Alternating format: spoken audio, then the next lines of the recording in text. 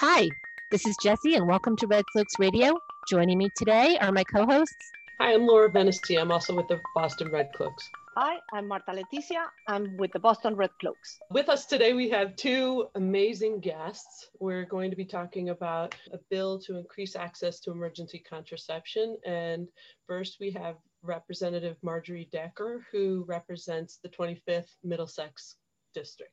Thank you. It's great to be here with you. I am a state representative from Cambridge and have been working on issues around reproductive rights since I was a high school student. So I'm excited to have this conversation with you today. Also with us is Joseph Buonocore, who is a senator who represents the 1st Suffolk and Middlesex, which includes Boston, parts of Boston and Cambridge, Revere, and Winthrop. Welcome, Joseph. Thank you. I want to thank the Red Cloaks for sharing their listening audience with Rep. Decker and myself. We're excited to be here today to share some information about some emergency contraceptive legislation that we filed this session. We're so glad you're both here, and we really first wanted to start out by thanking you for what was definitely a historic last session in many ways. You know, certainly because of the extension of the time due to the COVID-19 pandemic.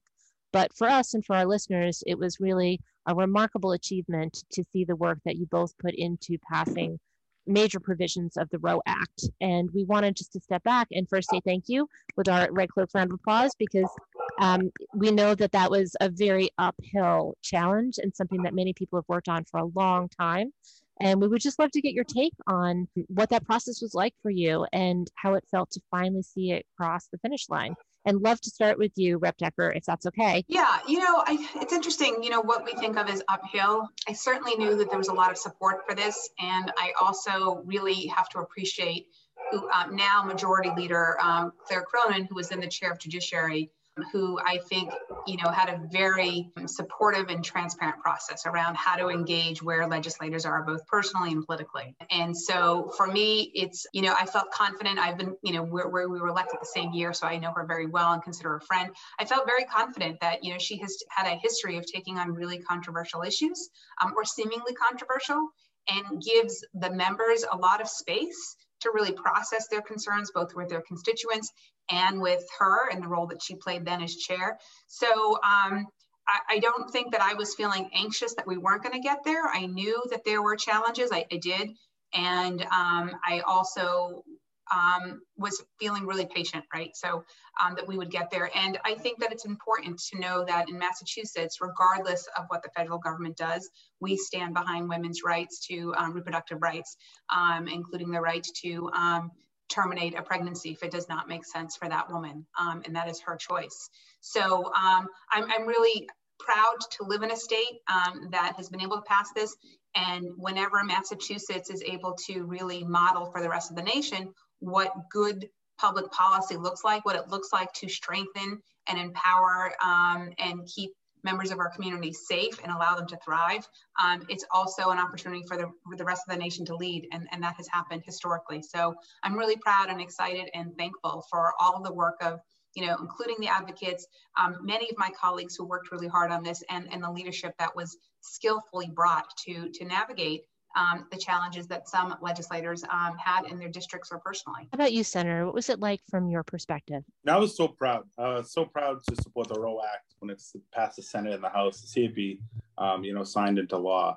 I was proud to work alongside, women who have fought this good fight for a very long time. Women like Senate President Karen Spilker and President Pro Tem Harriet Chandler, who have really fought this good fight and raised the issue time and time again. It's interesting, you mentioned there was an uphill battle. And, I think what we found for reproductive legislation on Beacon Hill rings true for other pieces of legislation. And sometimes how people feel about an issue can really lead to a misinterpretation of the legislation. While the last session, while the Roe Act was being debated in the Senate, I heard from countless individuals concerns about the bill. Their concerns were based on misconceptions spread by those who oppose the bill. And we've seen that, I think the rep would agree, in other areas of legislation that we cover too. Twitter's a sword that can, I guess, cut both ways, right?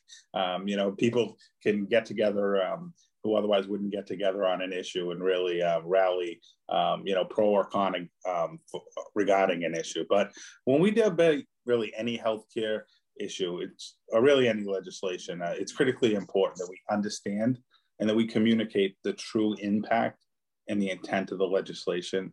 And I want to thank you all for being so helpful and to that end, right? I think it's so crucially important as we move forward as a legislature. It's really helpful for us to hear it. The perception, I think, from inside the State House and outside the State House are very different. So if you come from a local government background, so I worked in my local government for 9 years on a board, we're used to an annual cycle. So right away, once you move from an annual cycle to a 2-year cycle, it does create something that is very different. We learned recently, speaking with another legislator, that if you're a legislator, you just get used to the 2-year cycle. And for people on the other side, it's hard getting time off from work to follow something and come in. So one thing we've seen from the pandemic is opening up some new strategies for how to communicate with each other. And some of the remote participation, we'll see how that goes going forward, may make it easier for people who want their voices to be heard to stay engaged with you. And I know that I'm sure you, like the other legislators we've talked to, want to hear people's voices. We want to turn attention to the current session. So we want to talk about the Act to Improve Access to Emergency Contraception, and if one of you could explain what this is going to do to change access to emergency contraception. I filed this bill in the previous session, and I'm excited to have Senator Boncory join me as a partner in the Senate this session. And really, this was brought to my attention by a younger woman in her 20s who came across this in her own, the obstacles that she faced in trying to access birth control prescriptions. So, and I just think it's important. That is often how issues will come to us. It's real life people who see challenges and obstacles that should be eliminated, that government should not be creating barriers to issues, and in this case, to birth control. And so what this bill does is it really eliminates a lot of the onerous training that is on pharmacists right now. We have this very odd system of if you're a pharmacist, you have to have a standing order with a physician who you've connected with that allows you to provide, and it's kind of like a generic prescription that you get from that doctor. And that also, by the way, is different for each pharmacist and each doctor who they work with, right? But that allows you to, I believe there's 3 over-the-counter birth controls, the prescriptions that you can access from a physician who has that standing order and essentially that relationship with a physician. There's another birth control that women who are over 155 pounds, which, I'll say that's me and a lot of women I know, where you cannot access that with a physician, even if they have a standing order. You have to have a specific prescription. And really, ultimately, what are we doing here? Why are we getting into the weeds around women's access to body autonomy around birth control? And so this really does, it eliminates a lot of, I think, onerous and unnecessary and quite frankly, still unanswered regulations around why it is this way. There is precedent in the law right now for a law that how we allow pharmacists to access Narcan to also help save lives. So it would actually reflect a lot of that, the law that's already in place for Narcan.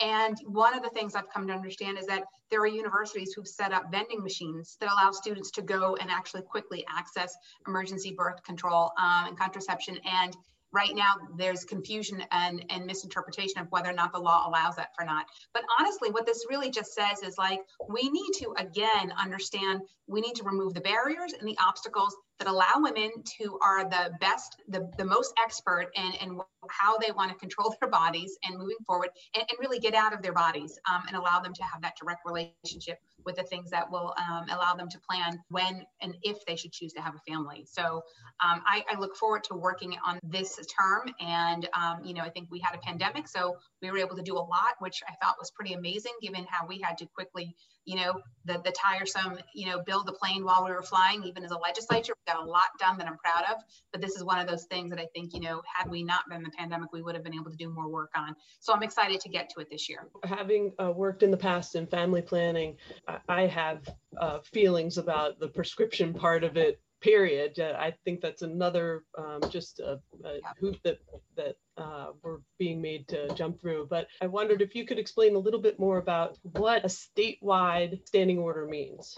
Statewide standing order basically, gives the green light to pharmacists that they can go ahead, that this is, women, that it's legal to access birth control and allows them. And in this law, it would actually allow them to have access to all of the birth controls, including the one that requires a prescription currently. And I think with you as well, getting to the heart of, I have to say, right, if these laws were constructed by a majority of women, this is not what it would look like. And that's just the facts. And so this really does, it removes a lot of the burdens, and it also ensures that every pharmacist has equal access around their ability to dispense this. And right now it's pretty onerous, and there's a lot of burdens put on pharmacists to individually take the initiative, to go through the training. To go through what training, right? I mean, the training for what? To decide whether or not this is the right prescription for this woman. Well, we already know there's a limited. There's only 4 right now, including the one that you need a prescription.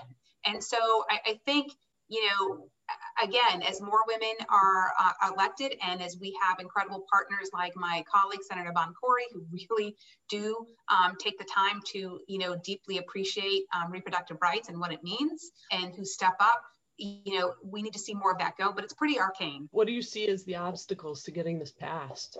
I don't see any obstacles right now. I'll let you know. Those obstacles will reveal themselves. Some of them may not be surprising, but right now, we're at a blank slate. Until people come forward and start opposing this, I'm not going to identify any obstacles. I'm going to assume that, we're going to move forward.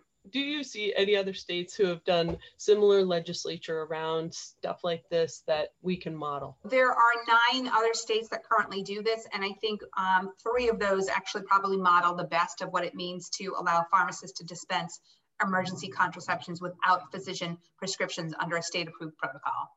And those are, I can just say, those are California, Maine, and New Mexico.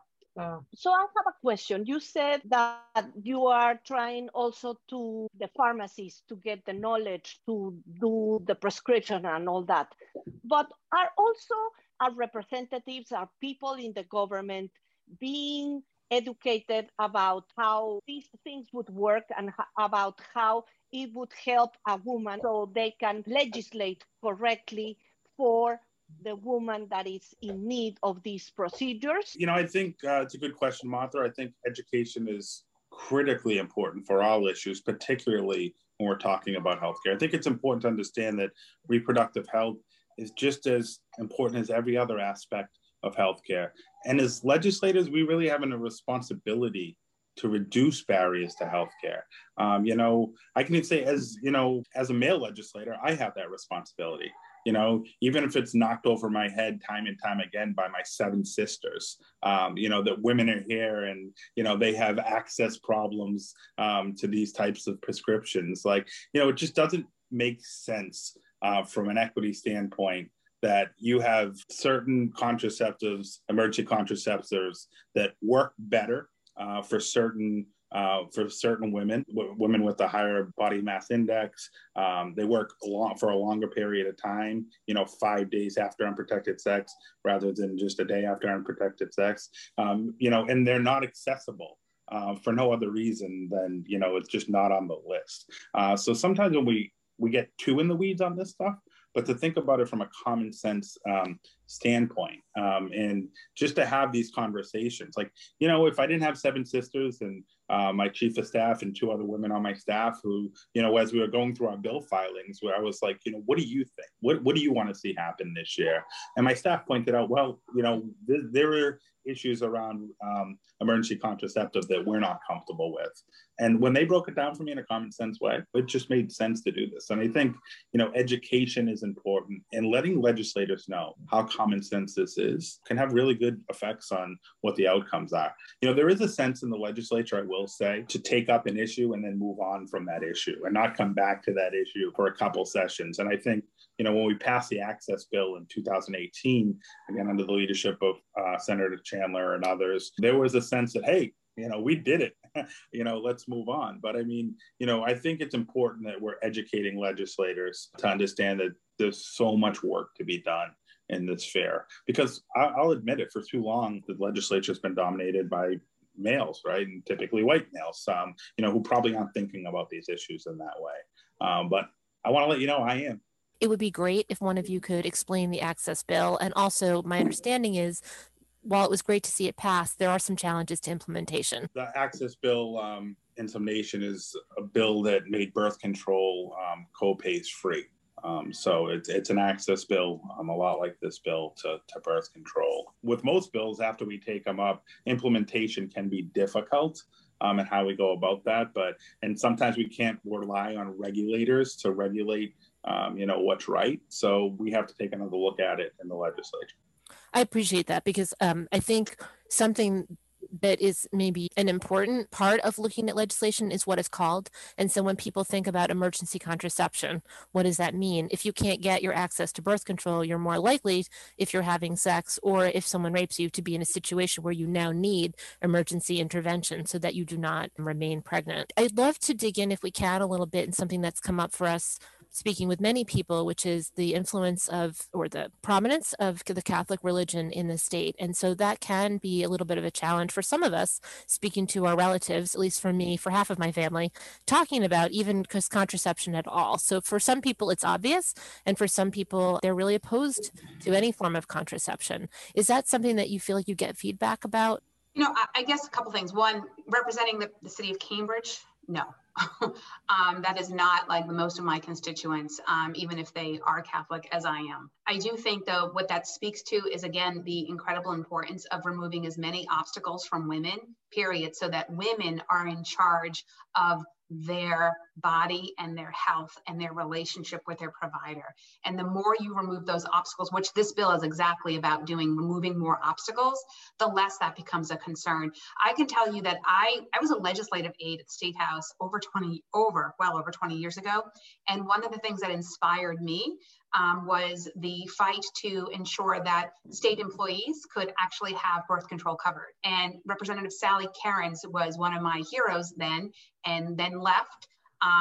She left the State House, decided at that point she wanted to leave to go raise her family that she was starting, and has now come back as a new state rep. So I'm really excited she's there. But when I think about sort of where we are with these issues, it's not a secret the Catholic Church has a large presence in Massachusetts and has a voice in politics. And a lot of that voice, I got to tell you, I appreciate when it comes to the anti-poverty work that I do. So, but I think I don't hear them opposing this. I know others do and have different my colleagues have very different constituencies where that is very loud and very organized, and which comes down to, if you make this about women's autonomy in their relationship to their health, right? We say reproductive health as if that is somehow separate from the health of my lungs, of my heart, of my eyes. And when we focus on just health, then I think it becomes harder to allow those other any kind of stakeholder voices to interfere. But Joe, you may have a different experience. There are many issues and where identities and experience inform views on politics. Certainly, the Catholic Church is prevalent in my district of, Revere, Winthrop, East Boston, a lot of Irish Catholic, Italian Roman Catholic individuals living here.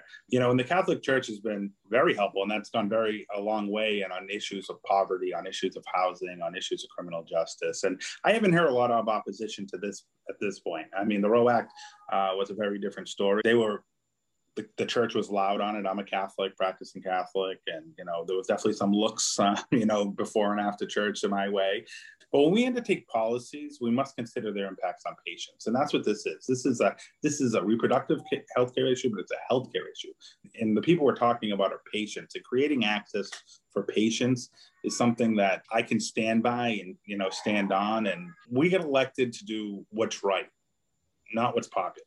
And not what's popular among, a very small but loud group, in church or Twitter or anywhere else. I mean, we get elected to do what's right. And, when we're talking about patients' access to medication, that's what's right. That's what we can do. And that's, if you want to call it being barriers to break down, then, let's break them down. Thank you for saying that. And we're behind you 100%. And for people who are listening, if you want to look up the legislation itself, it's called An Act to Improve Access to Emergency Contraception. And in the House, you look under HD 2536. And in the Senate, you look up SD 1595 or 1595. And the legislation is very readable. It's short. It's amending the law to provide, as Rep. Decker said, this standing order that would allow any pharmacist to fill the prescription. Are there any ways that you would recommend people get involved? What are things people can do to be helpful and supportive? I think the most obvious thing is reach out to your state rep and your state senator. Let them know this is important to you. Ask them to sign on to the bill. Ask them to advocate for the bill, to testify when the bill goes to committee. And if they're really inclined to support the bill, ask them to write an opinion piece in the local newspaper about why this bill is important. That might not be possible for everybody who's balancing, districts that have very mixed views, but for those who can, to do that. And, but I think it's always, from my experience, which is, well over 25 years from when I was an aide to where I am now, it continues to be true. 5 to 10 constituents personally emailing you. And I think there's a difference for me. I will say it's great that organizations play an important part of advocating, but I look at individual emails differently than ones that have been sent massively by an organization where they hide the email address of my constituent and then want me to respond to them through a third party. Those, I read them, but they, just so people know that gets less of an attention than 5 to 10 individuals taking the time to either call me or personally email me. And it matters. And I think that doesn't change. Yeah, I couldn't agree more. I mean, I think we always recommend reaching out to your elected officials that represent you. And keeping in mind, when people run for office and come to the legislature, they're typically masters of a couple issues, but they're, I wouldn't say they're lost on all the other issues, but they may not have the best understanding on every issue, right? I mean, no one really can. So, educating your electeds on, what this bill really does and what the true meaning and intent of this bill is, and just educating them on how common sense it is, just to provide greater access to patients and in this fair. And sharing your story, as Representative Chairman Decker was saying, I mean, I think that's so important. And in my time in the legislature, that's what's had the most impact. These are tougher issues to share your story on. So I appreciate, any woman who comes forward with the courage and, to tell me their story. It goes a long way. If you're ready for that, I really would hope, you're encouraged to do that, because I really think that really goes and has the most impact on the legislators you're talking to. Yeah, I would agree, Joe. I think storytelling is something that's always important, but I would say to women also, particularly when it comes to our reproductive health, right? You don't have to also share your story in order to still share your expectation with your legislator. I think this is one of those areas that's a little bit more sensitive, right, for some people. And I think if you can, great. That is absolutely what pulls us collectively. But you also just should feel empowered to call your rep. And I think Joe's right. Ask them, do you know about this? Because we don't know about every issue, even ones that we probably would care about until someone brings it to our attention, including constituents. But they should still feel empowered to still expect and hope that they would support this. I just want to thank both of you for taking the time to come and talk to us. And I think that you have been so eloquent and clear with what this means and helping people understand, and also giving us regular people something to do. So thank you very much for coming and talking with us. Thanks for having us. And we appreciate it as much as you do. Thanks, everyone. Have a great day. You've been listening to Red Cloaks Radio, a production of the Boston Red Cloaks. Find us at bostonredcloaks.com and have a great day.